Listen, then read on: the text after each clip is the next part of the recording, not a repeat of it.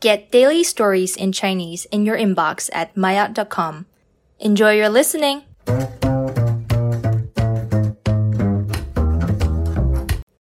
玛雅终极中文的量词。在汉语里，数词和名词一般不能直接放在一起，中间要有量词。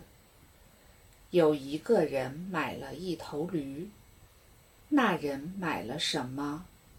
是头驴还是驴？应该是驴。那么头是什么？头就是量词。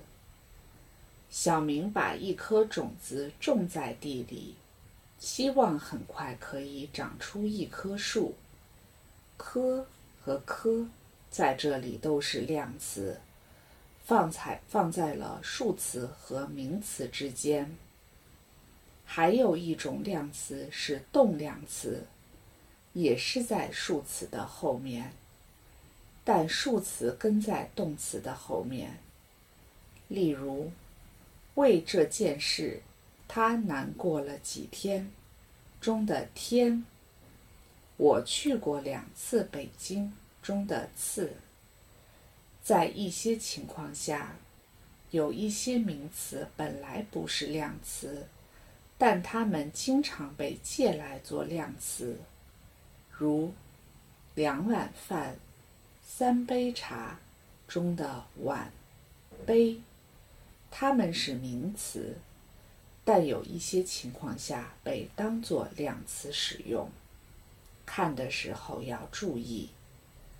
还有一些名词常跟一起用，表示非常满的意思，例如一桌子书、一屋子人、一头汗等。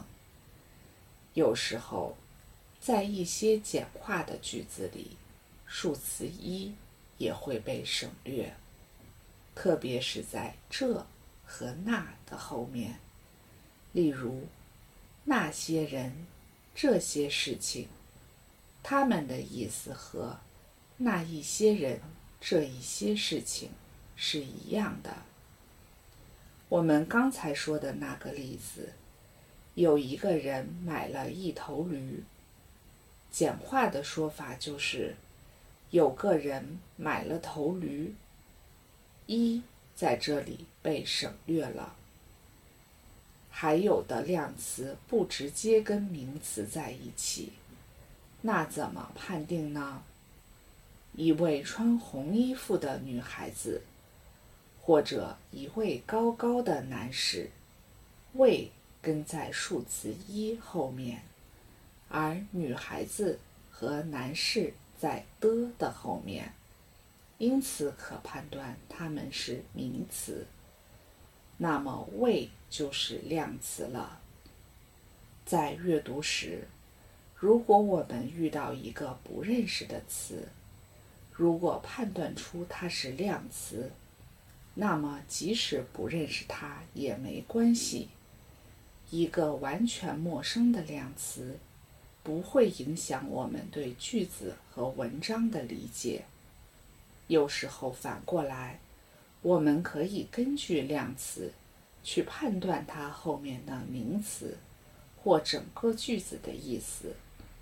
回到前面的句子，一头驴，如果我们不认识驴这个字，那么我们能根据量词头猜出它可能是一种动物。